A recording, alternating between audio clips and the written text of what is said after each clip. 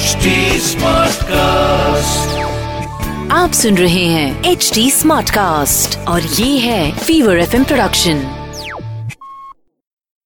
अभिषेक ने मुझे जस्ट अभी एसएमएस किया। बड़ा इंटरेस्टिंग सा प्रॉब्लम है इनका। ये कहते हैं कि मेरे को अक्सर ऐसा लगता है कि नेगेटिव थॉट्स की वजह से मैं जिंदगी में आगे बढ़ नहीं पा रहा हूं। अभिषेक, ये तुम्हारी अकेली की प्रॉब्लम नहीं है, कईयों की है।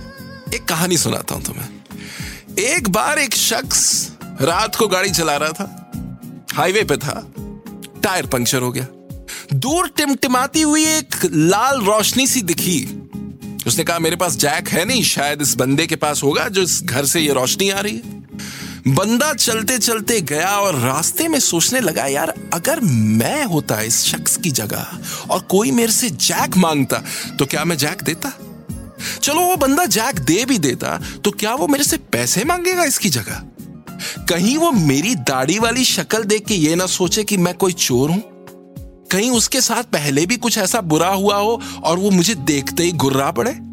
ऐसे ख्यालों में खोए हुए इस शख्स ने जब उस घर का दरवाजा खटखटाया और दरवाजा खुला तो पता है उसने क्या कहा? नहीं चाहिए मुझे तेरा जैक, भाड़ में जा तू। इतनी नेगेटिविटी उसने अपने दिमाग में भर ली थी कि इससे पहले वो शख्स कुछ कहता, इसका जवाब तैयार था। हमारे साथ भी जिंदगी में यही होता है। सिचुएशंस इतनी बुरी नहीं होती है, लेकिन हम इतनी नेगेटिविटी उसमें भर देते हैं सोच सोच के कि सिचुएशन हमें नेगेटिव ही दिखाई देती है। तो अभिषेक, ये जो तुम्हारे दिमाग का जो पिंजरा है, इसके दरवाजे खोलो, नेगेटिविटी के सारे कौओं को बाहर करो और पॉजिटिविटी के परिंदों को बना दो। सोल यात्रा, मैं हूं आपके लाइफ का कोच शरद। आप सुन रहे हैं HD Smartcast और ये था फीवर FM प्रोडक्शन।